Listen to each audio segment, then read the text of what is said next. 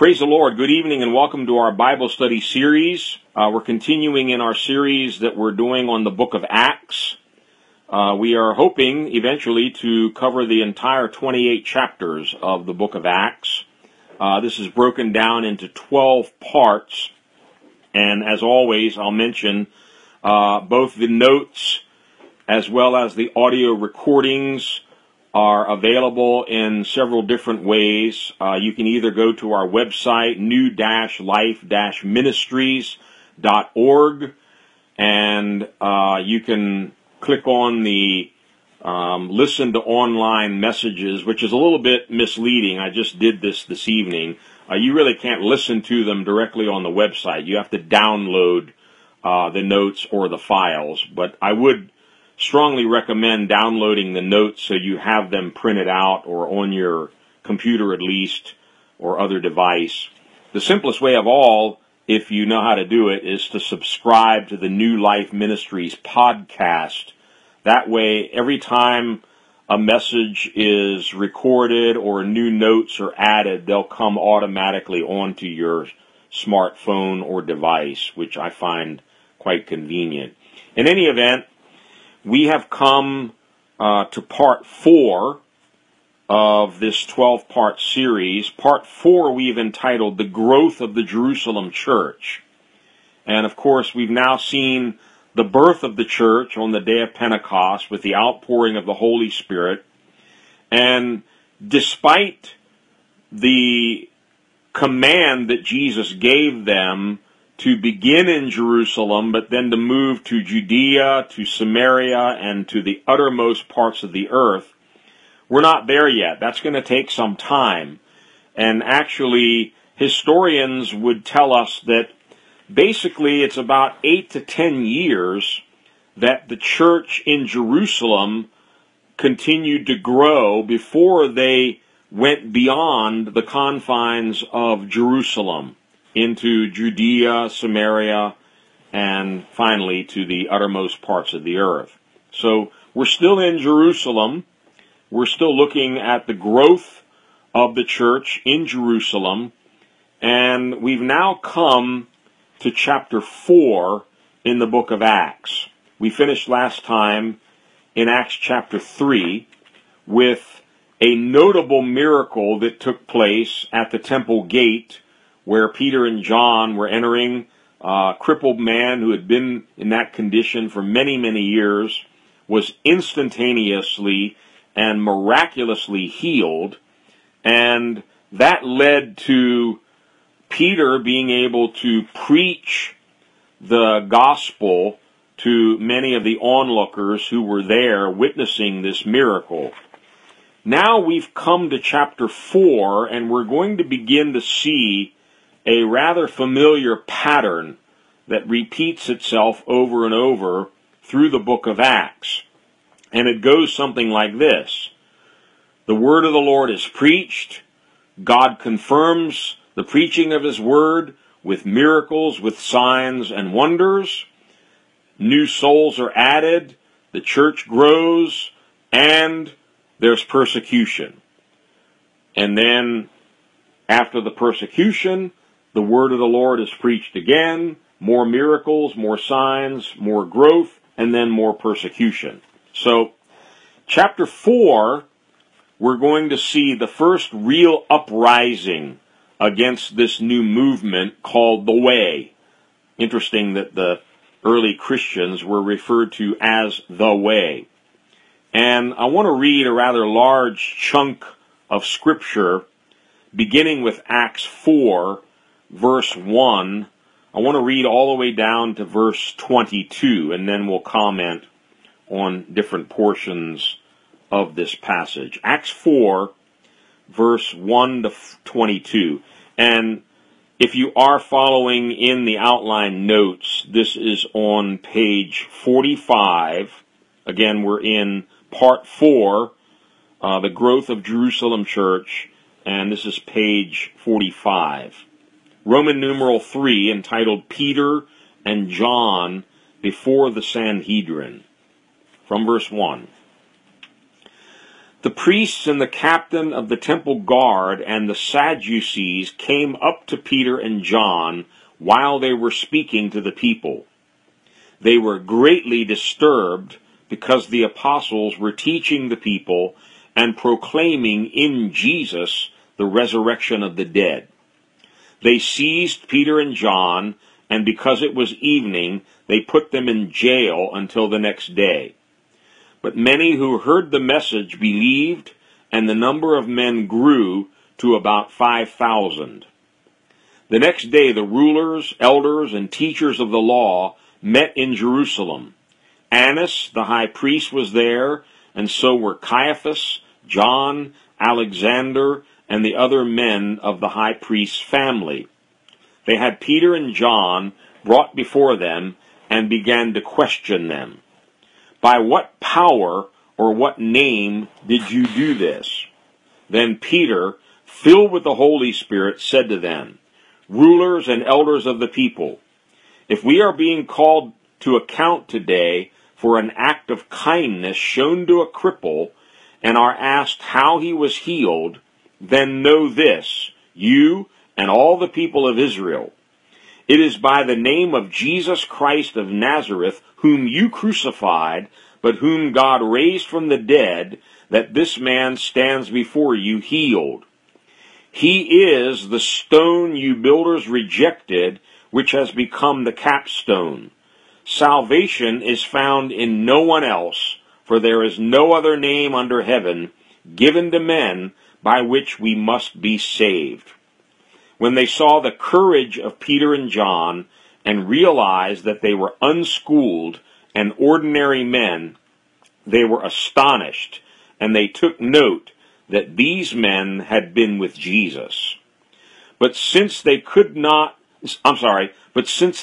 see the man who had been healed standing there with them, there was nothing they could say. So they ordered them to withdraw from the Sanhedrin, and they conferred together. What are we going to do with these men? They asked. Everybody living in Jerusalem knows they have done an outstanding miracle, and we cannot deny it. But to stop this thing from spreading any further among the people, we must warn these men to speak no longer to anyone in this name. Then they called them in again and commanded them not to speak or teach at all in the name of Jesus. But Peter and John replied, Judge for yourselves whether it is right in God's sight to obey you rather than God. For we cannot help speaking about what we have seen and heard. After further threats, they let them go. They could not decide how to punish them because all the people were praising God for what had happened, for the man who was miraculously healed was over 40 years old. So we see from verse 1 the healing of this crippled man that took place right at the temple gate. And remember, immediately after his healing, he went running and leaping and praising God into the temple court. And that's where Peter and John were, and that's where they began to preach the gospel of Jesus Christ. And so quite a stir has taken place, and we read here in verse 1, the priests, the captain of the temple guard, and the Sadducees came up to Peter and John. This is the very first of many persecutions and uprisings that would come against this thing called the church. And I want to keep mentioning this throughout because, as I've been saying from the beginning, we're studying the book of Acts in hopes that it will stir us up. Stir us up to repent, to return to God, and to seek the same power, the same moving of the Holy Spirit, the same revival that they had in this early church. But with one caveat. If we want the power and the revival that they had in the early church, get ready, because we need to also expect opposition and persecution. It always goes hand in hand. Whenever the Spirit of God moves, there's going to be an opposition. Whenever people are saved, whenever the true Word of God is being preached with power and with conviction, there's going to be opposition. The flesh always resists the Spirit. And as we're going to see in a moment, religion always opposes the moving of God's Spirit. And so here we have this first real opposition, this first real persecution to this infant early church. I want to talk just for a moment about three different groups that are mentioned here in verse 1. The priests, the captain of the temple guard, and the Sadducees. It doesn't just say the religious folks, it gives us more detail. Three groups: priests, captain of the temple guard, and the Sadducees. I think it represents three sources that are often behind persecution, opposition, even to this day. The priests, of course, represent established religion. Established religion doesn't want to let go of its control over people. And so it is often one of the first forces that rises up against a true moving of the Holy Spirit. The priests here we might take to represent religious intolerance, religious opposition to the real church, to the real moving of the Holy Spirit. The captain of the temple guard, in the Message Bible, this is translated the chief of the temple police. This would sort of represent civil and political authority. So this represents a second source of opposition, persecution, enmity against the real church. Civil and political opposition. And boy, we know about that even here in the U.S. It's increasing more and more by the day. Civil and political hatred, opposition for Jesus Christ and for His truth. And then the third group, the Sadducees. The Sadducees were told in the Scriptures, and you can learn more about this on your own, they didn't believe in miracles. They didn't believe in the resurrection. They didn't believe in angels. They were kind of like the modern naturalist, atheist types who don't believe in anything supernatural. They just believe in everything has to be explained by natural causes. So this source of persecution could represent more the academic, the naturalistic, the so-called scientific community, atheists who don't believe in anything supernatural. So sort of a three-pronged persecution has mounted itself against the early church here. The religious establishment, the civil authorities, and the naturalists who don't believe in anything supernatural. It says in verse 2, they were greatly disturbed. Now, you have to sit and think about this for a minute. What had the apostles done? Well, the only act that they could be accused of was healing a man who had been sitting at the temple gate for 40 years, begging alms, and now he's healed. They did a good work. They healed a sick man. And the only other thing they've been doing is explaining how and why this sick man got healed. He was healed in the name of Jesus. And so they're proclaiming Jesus, and they're proclaiming his resurrection from the dead. Jesus is risen from the dead. We're witnesses of that fact, and that's what they were telling the people in the temple. But we read here, these three groups that we just listed, they were greatly disturbed because the apostles were teaching the people and proclaiming in Jesus the resurrection of the dead. That expression, greatly disturbed, it comes from a Greek word which means to toil through, to be worried, or to be grieved. Worried is probably the best of all the different meanings of this word. Why would they be worried that the apostles were teaching the people and proclaiming to them Jesus? This is very important for us to understand, and it helps us to understand where a lot of persecution and opposition comes from. It's pure and simple. It's founded in fear and jealousy. We're going to see this over and over in the book of Acts.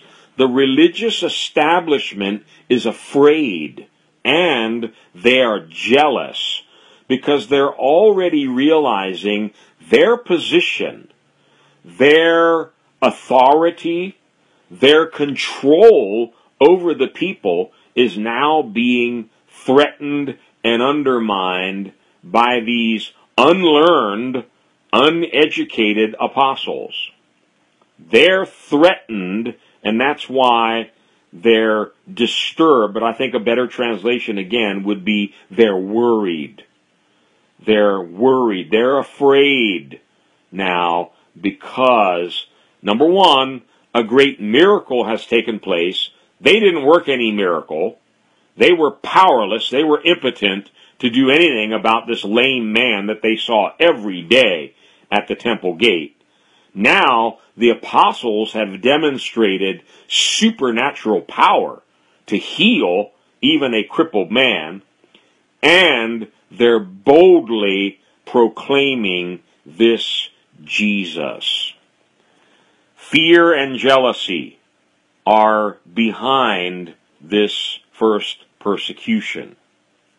The priests and the Sadducees, who were both involved in religious instruction and, yes, religious control over the people, they felt that their claim to being the sole teachers of truth and the leaders of the people, it was being threatened now, and therefore they had to take action.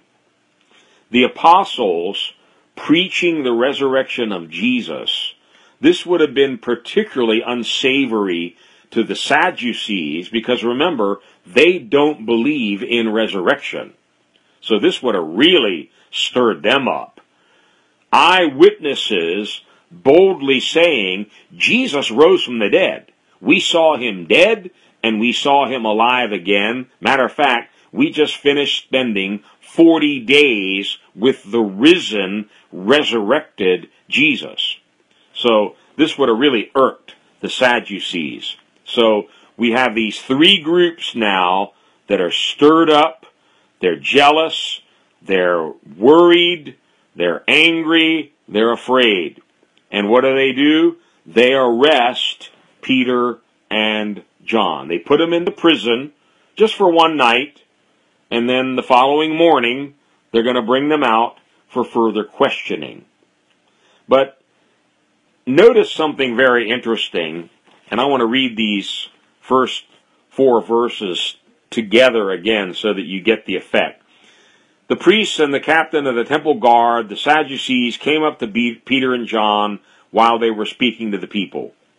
They were greatly disturbed because the apostles were teaching the people and proclaiming in Jesus the resurrection of the dead.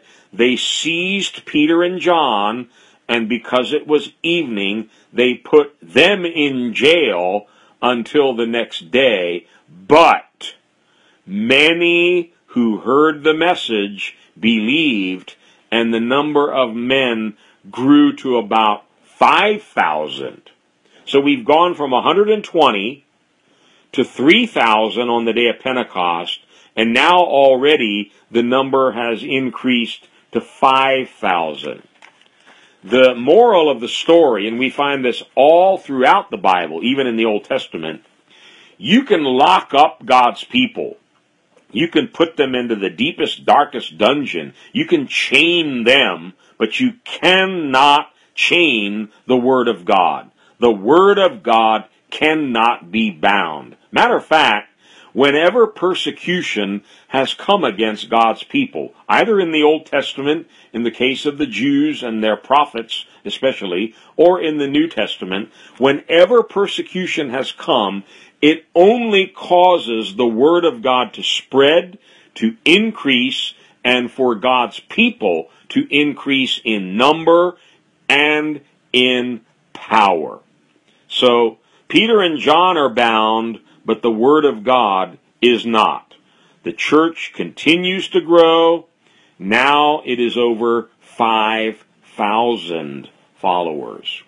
So, the following morning, the Jewish leaders and all the others that we mentioned, they bring Peter and John out for sort of a mock trial. They're going to question them. And this is what we read about in verses 5 to 7. And the court, I want you to notice this, the court that is now going to question them, it includes the very rulers, elders, and teachers of the law that tried and convicted Jesus Christ and had him crucified. These are the very same men. And so here we have some of the names are mentioned for us. Annas, the high priest, Caiaphas, the son-in-law of Annas, and some other names are mentioned there. And I've given you a number of references in the notes in the various Gospels. You can look these up. Hopefully the names sound familiar to you because they're all mentioned in the Gospel account, particularly of Jesus' trial and his ultimate conviction and being sentenced to death and being crucified. This is quite a scene, and I hope you can catch the power of this. Here stand Peter and John before the very same authorities that plotted Jesus' arrest and his death. Now, fast forward a little bit of time, here are two of Jesus' disciples. Jesus is now crucified, dead, buried, risen from the dead, ascended back up into heaven, leaving behind these eyewitnesses that are boldly proclaiming Jesus, the one you crucified, is risen from the dead. Wow, what a powerful picture. The very authorities that hated Jesus, had him arrested, and actually were responsible for his death. We'll read about that a little more here in Peter's third sermon, where again, he doesn't mince words. He's not politically correct. He looks them square in the eye and said, you betrayed him, you denounced him, you had him crucified, you killed the Prince of Life, but God raised him from the dead. Here stand Peter and John before those very same authorities.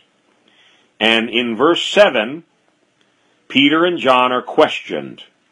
By what power or what name did you do this?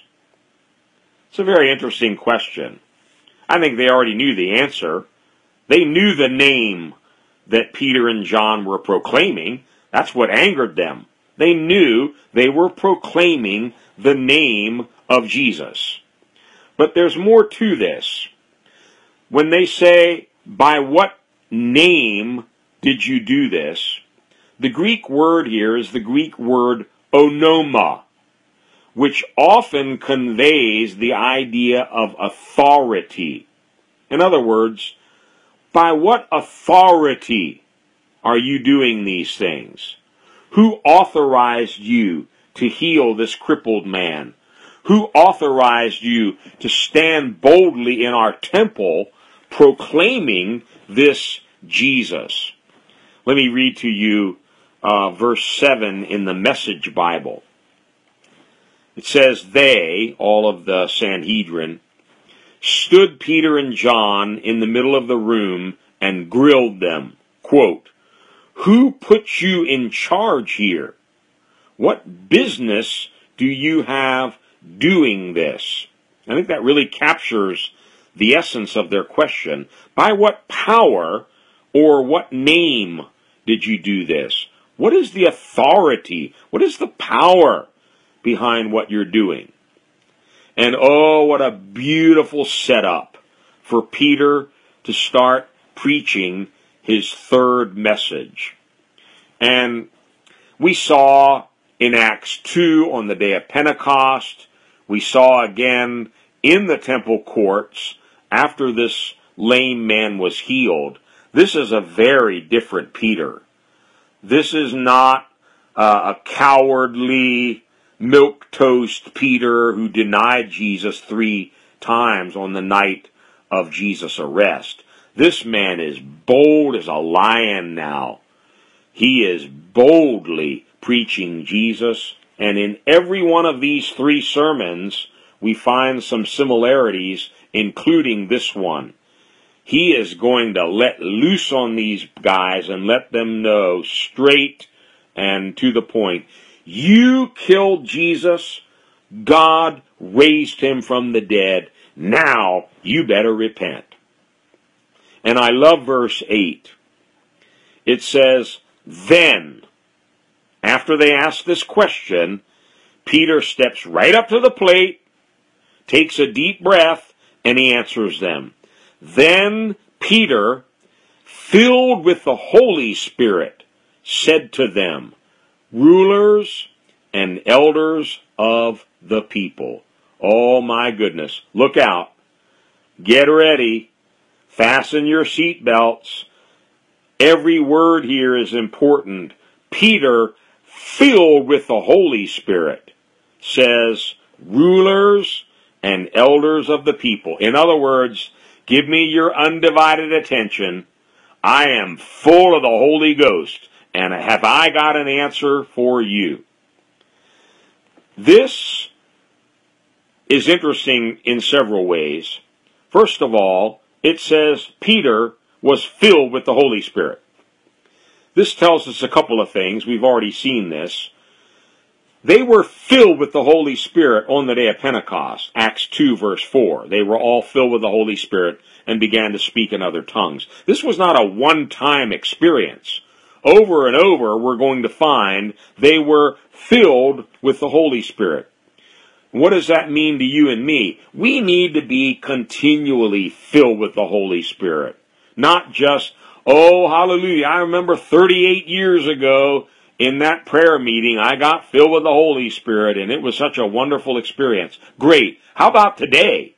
Have you been filled with the Holy Spirit today? Every day we should be filled with the Holy Spirit. Matter of fact, Ephesians 5 says, be continuously filled with the Spirit. So, Peter, filled with the Holy Spirit, is now going to answer them. And because he's filled with the Holy Spirit, we will see very clearly in verse 13, these men saw something in Peter and John. They saw boldness. The Holy Spirit has made these men bold as lions.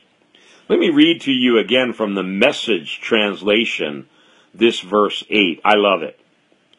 It says, with that, Peter, full of the Holy Spirit, let loose rulers and leaders of the people.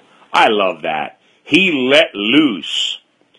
Peter is gonna let loose now. He's not gonna hold anything back. What we are not going to see in Peter's reply is mincing of words, political correctness, being careful with how he phrases things so he doesn't offend anybody. No, he's full of the Holy Ghost, and he's going to cut loose now. In other words, you want to know by what power and what name we did this? Oh, you better sit down, because I'm going to cut loose now, and I'm going to let you know real, plain, and simple. And in Peter's response, he basically outlines 5 critical things. And let's list them. Number 1, these leaders were upset.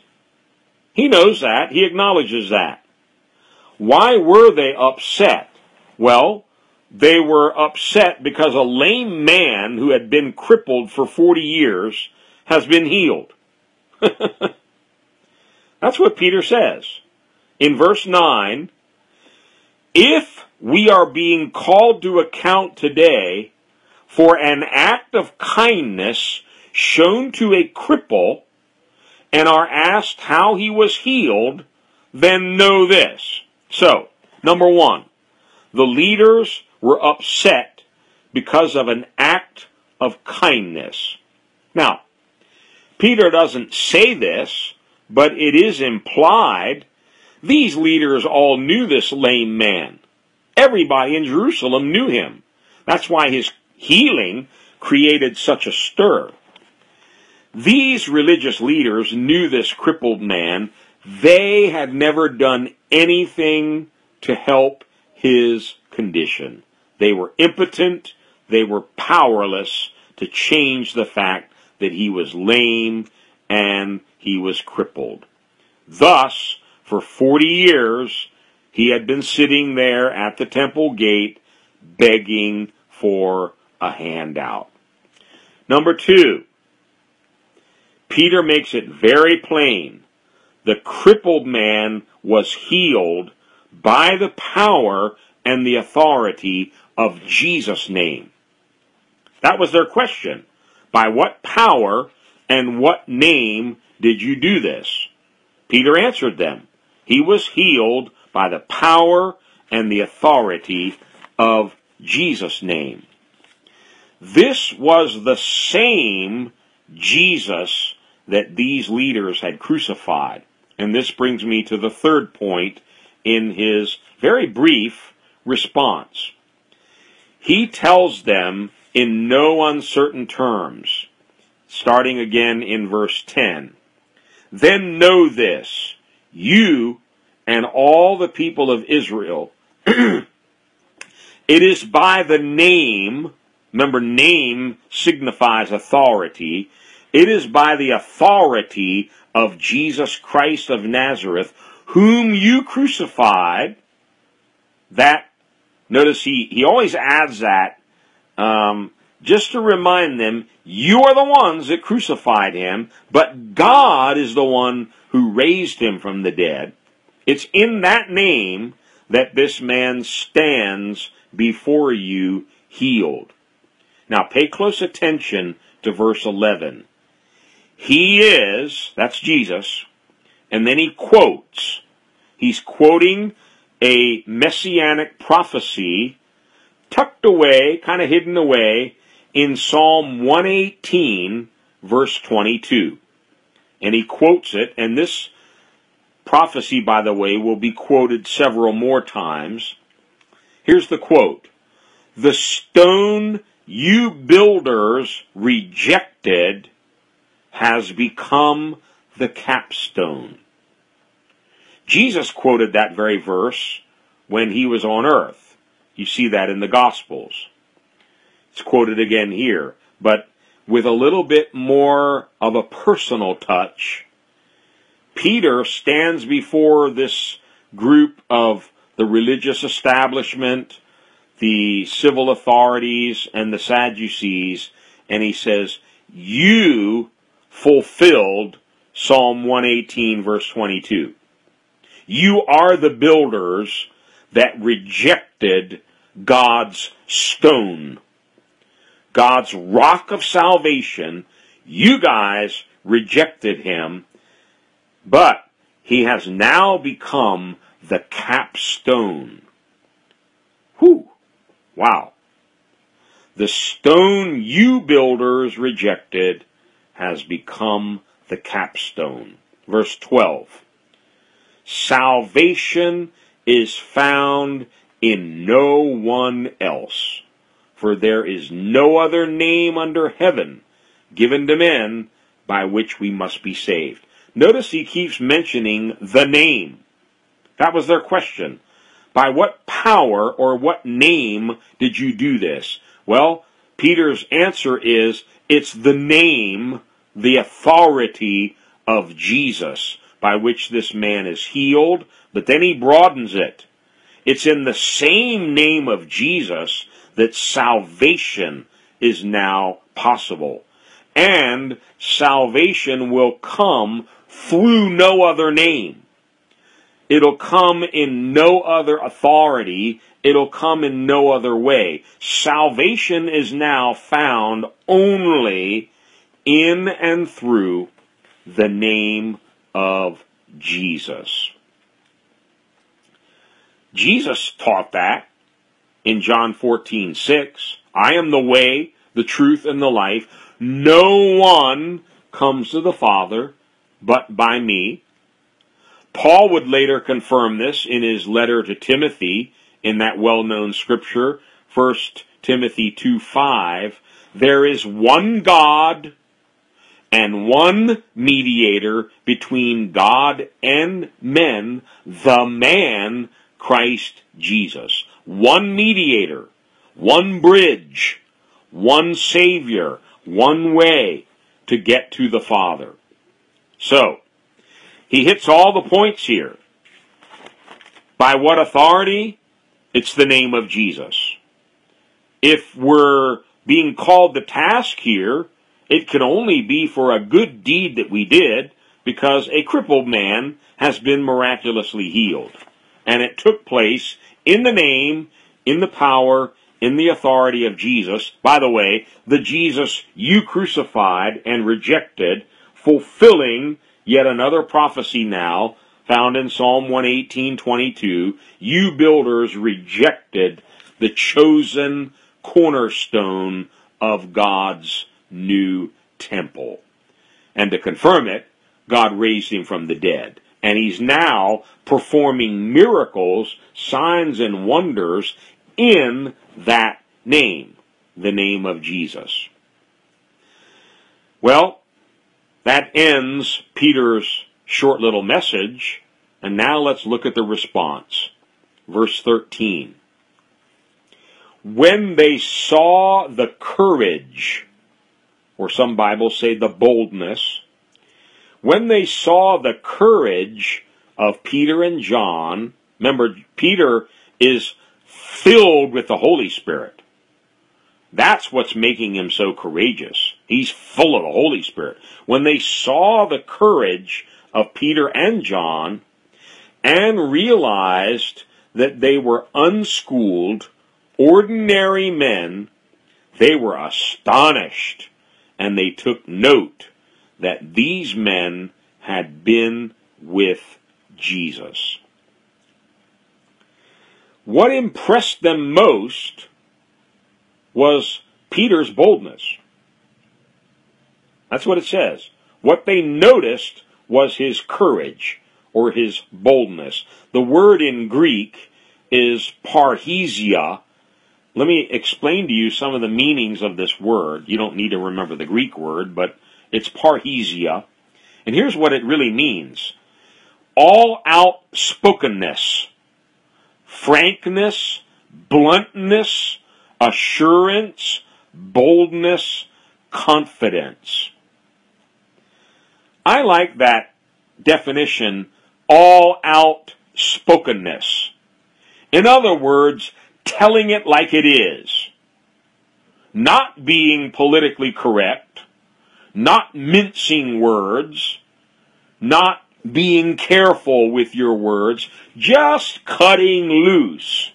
Remember, that's what it really means. Peter, filled with the Holy Ghost, let loose. He's going to speak his mind openly, bluntly, frankly, with assurance, with boldness, and with confidence. Oh, how we need this, both in the churches and in the political arena. Thank God the political election is over in America. Thank God it's over. And if I could pray one thing for every single politician, from president right on down, I would pray this. I pray that they can learn a lesson from Peter. Stop speaking a bunch of political correctness. Stop speaking what the people want to hear. Stop speaking a bunch of garbage that'll just get you elected, and start telling the truth. Stop mincing words. Tell us like it is. Please, politicians, please, preachers, tell us the truth. Stop mincing words. Stop the double speak. Stop the political correctness. Tell the truth. That's what Peter did. And that's what impressed this religious Sanhedrin. They saw that Peter and John had boldness. They had courage because they told them like it was. You crucified Jesus, God raised him from the dead. You want to know how this crippled man got healed? He got healed in the name of Jesus. Oh, that some preachers would stand up with this kind of boldness when they're asked to pray at political events, instead of praying some generic prayer in the name of God, amen. No, in the name of Jesus Christ of Nazareth, who was crucified, dead and buried, and rose again from the dead, and it's in his name, to whom God gave all power and authority, that we pray. God help us to stop being mealy-mouthed, milquetoast Christians. God, give us boldness in the marketplace, in the workplace, in the political arena, in the classroom, on the college campus. God, give us boldness. And we're actually going to see this a little later on in this same chapter. That's what they prayed for. More boldness. Oh, God, give us boldness now to stand up for the truth, to stand up as ambassadors representing the name of Jesus. Now, it says when they saw the courage of Peter and John, they realized something. These were unschooled, ordinary men, unlike themselves. Oh, these high priests and Sadducees and all the religious elite, boy, they were men of letters. They had gone to school. They were learned and highly educated. They had all their formal religious training. They were experts in the law. These were the guys that knew God and His Word. Or so they thought. So they thought. And let me just add a little side note here, and we're going to keep coming back to this. When you see this kind of religious persecution originating especially from the religious folk, it is absolutely stunning and amazing how blind and how deceived religious people can become. Oh yes, religious people who think they are serving God and doing God a great favor are actually imprisoning and even putting to death God's true servants. That's how blinding and how deceiving religion can be. And so these very religious leaders, in their arrogance, they're looking down their noses at Peter and John because they are not schooled like they are. They are not highly trained and highly educated like they are. These are Galilean fishermen, just crude fishermen who haven't been to school. Let me read to you the translation from the Amplified Bible. It says these Galilean fishermen were, quote, unlearned and untrained in the schools. They were common men with no educational advantages. They had none of the formal religious training that these experts had. But they, like Jesus, were speaking with authority. Now, I'm not against education. I'm a teacher.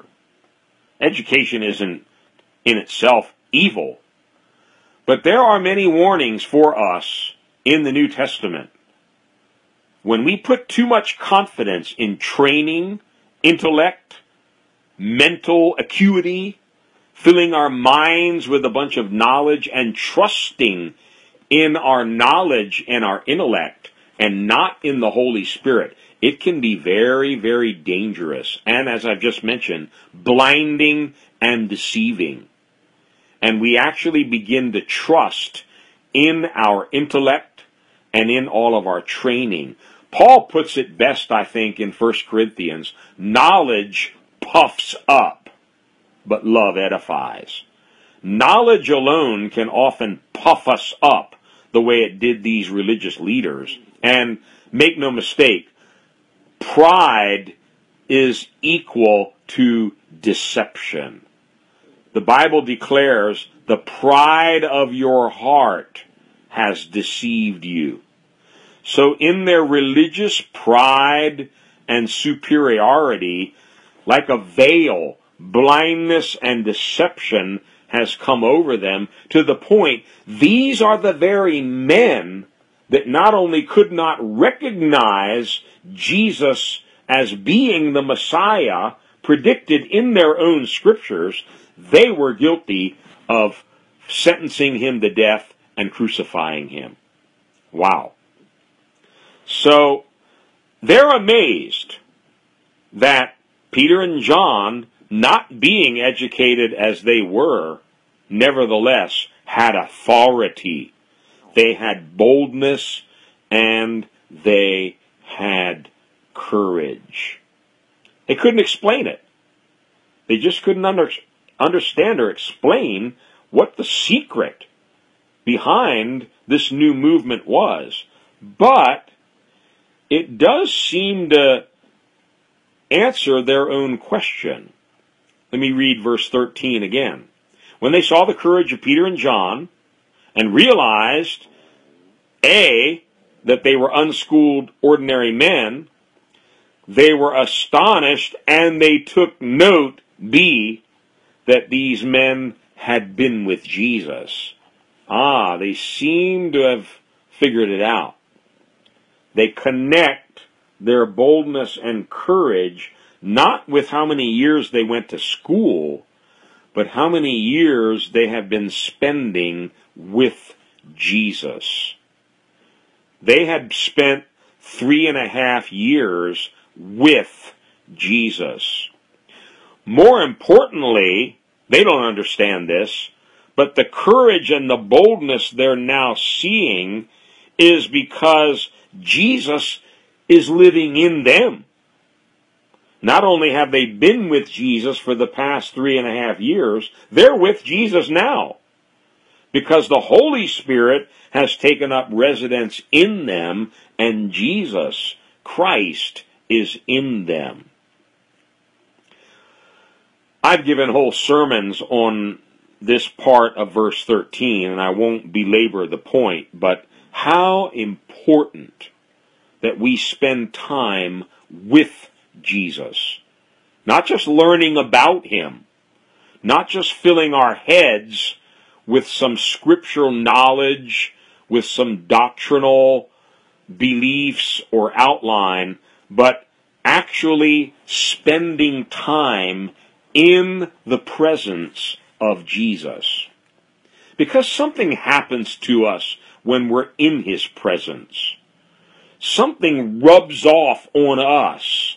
The glory of God rubs off on us when we spend time in his glory.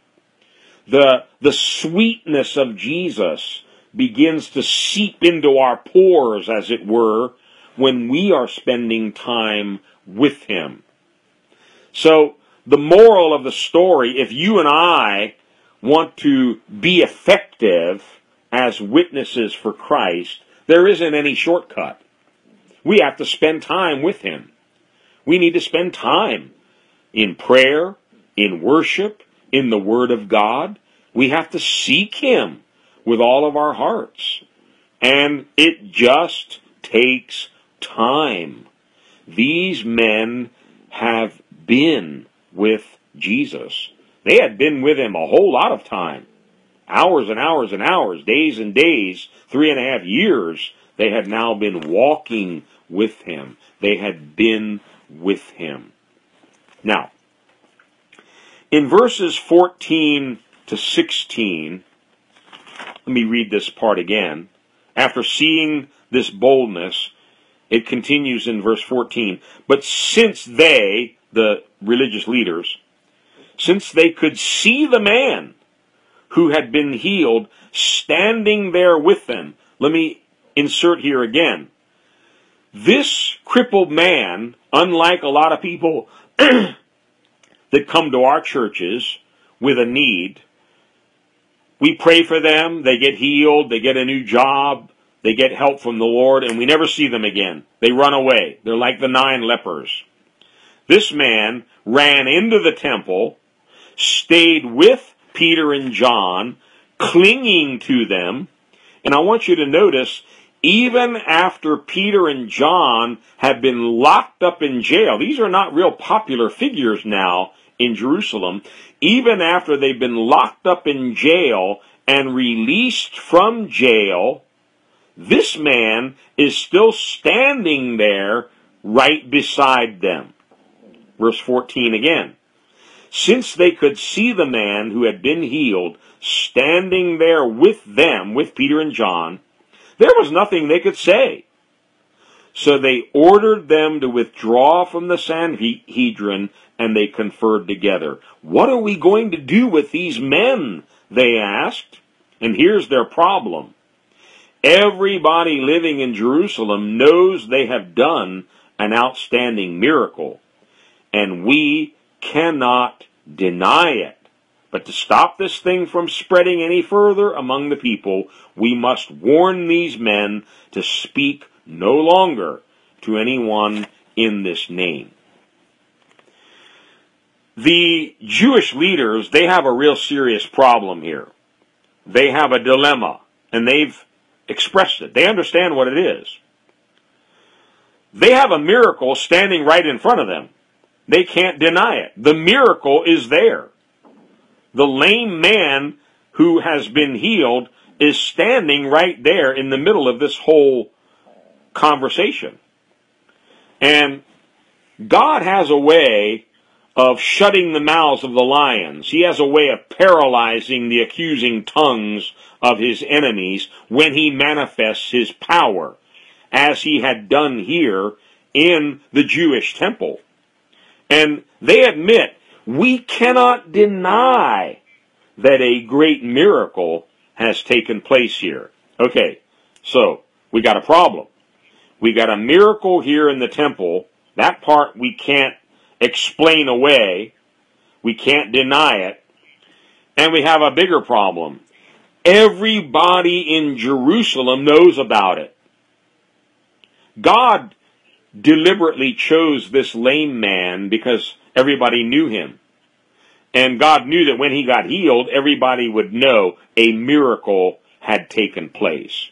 Everybody in Jerusalem knew about this miracle. So we have two problems. The miracle standing right there, and everybody in Jerusalem knows about it, and it gets worse. They're all now becoming believers and joining the way. They're all repenting, believing in Jesus Christ, and becoming Christians, becoming followers of Jesus and his disciples. So they have a real serious problem. They got a miracle, everybody in Jerusalem knows about it, and they're losing their following.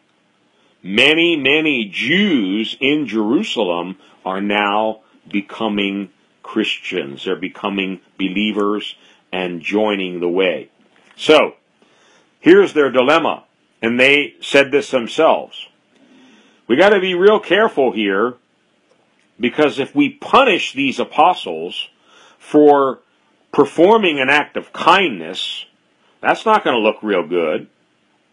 But if we don't stop them, we're going to lose our following here, because more and more of our people are going over to their side. So they have a problem. The apostles, they can't beat them and do anything real bad to them. Nevertheless, they got to do something to stop them. So they come up with a compromise. In verse 17, here's their compromise. But to stop this thing from spreading any further among the people, we must warn these men to speak no longer to anyone in this name. Then they called them in again and commanded them not to speak or teach at all in the name of Jesus. Notice what they're afraid of. They're afraid that this thing is going to keep spreading among the people. They're going to start losing their hold on the people.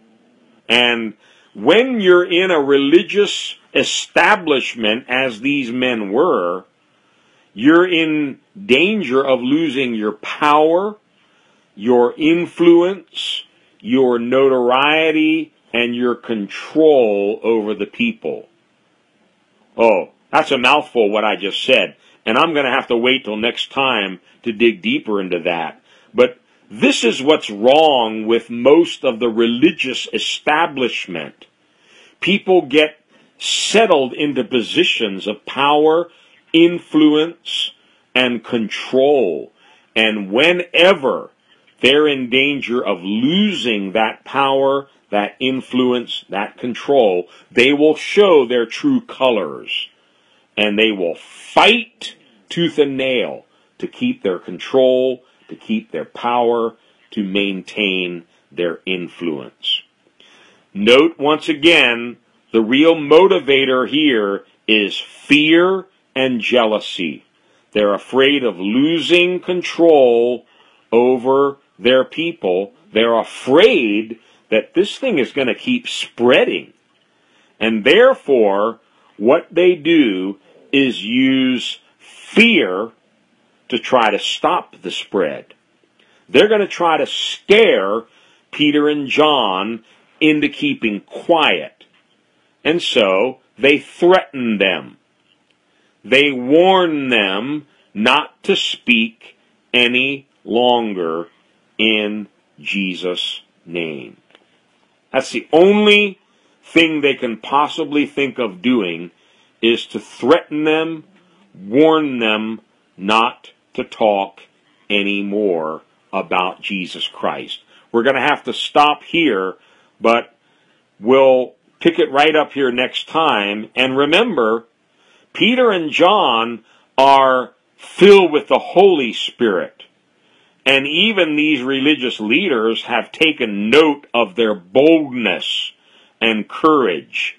And they seem to have failed to take into account the boldness of these two men.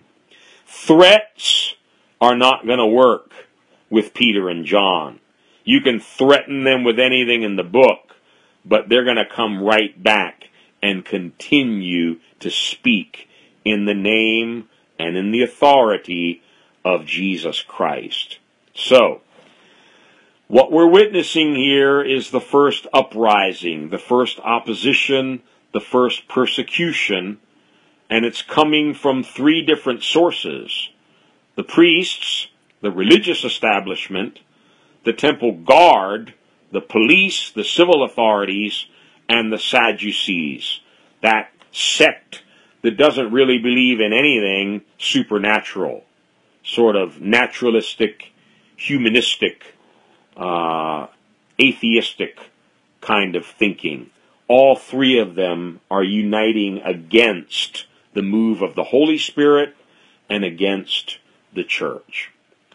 Times really haven't changed too much, and if you and I want to be a part of God's move in the world in these last days, which is being brought about by the same Holy Spirit, we better prepare ourselves. There will be opposition. There will be persecution. The flesh always persecutes the Spirit. The flesh always opposes the work of the Spirit. More about that next time. Let's pray as we close tonight, and let's thank God for the power and the authority that we have in Jesus' name. The religious folks, they wanted to know, by what power, by what name did you do this? Peter answered them very plain and simple. It's in the name of Jesus Christ, the one whom you crucified, but the one whom God raised from the dead. Hallelujah. Jesus has all power and all authority. He is risen from the dead.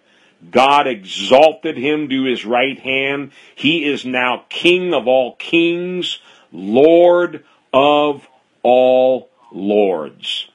And the nations of this world, they can have their rulers, their religious establishments, and even as we've just had here in the United States, we can have our elections for presidents and senators and congressmen, and sadly, we can even vote to legalize marijuana. We can vote on all kinds of things. Make no mistake. And let me tell you the word I heard from the Lord this morning when I first woke up. Daniel chapter 4, the Most High God rules over all the kingdoms of men. God is in charge. God is the King of all the kings. He's the president of all the presidents. He is the ultimate author and therefore ultimate authority. And therefore it's under his authority that we live and move and have our being, and he is our ultimate authority. Father God, I thank you and I praise you that the Most High rules. The Most High rules in all of the affairs of men. The Most High rules and presides over governments, over elections, over dictators, presidents, kings, and prime ministers. Oh, hallelujah. You have all power and all authority. And God, our prayer tonight, like any other night, is the same. Let your kingdom come. Let your will be done in earth as it always is in heaven. God, we seek the kingdom of God. We surrender and we submit to the authority of the King, and his name is Jesus. And Lord Jesus, we are reminded again, your kingdom is not of this world. Your kingdom is a spiritual kingdom. It's an eternal kingdom, and it's that kingdom that we seek to be a part of and that we seek to promote. Lord, let your kingdom come. Let your authority reign over all the kingdoms of men. And we thank you that there's power in the name of Jesus. Power to heal, to deliver, to change, to set free, and to transform. And we're going to continue to proclaim that name in the land. We're going to continue to pray in Jesus' name that this nation, like all the other nations of the earth, will turn back to the living God. God, that you would pour out a spirit of repentance on this land. You would convict of sin, righteousness, and judgment. Oh God, this land is ripe for judgment. But surely we have found a little space of mercy and grace before your real judgment falls upon this land. God, I pray in the name of Jesus that many would hear your call now to repent and to turn to you, that you might forgive our sins, our iniquities, our great wickedness and arrogance, and we might find forgiveness and times of refreshing in the presence of a living God. Lord, we commit ourselves into your hands now.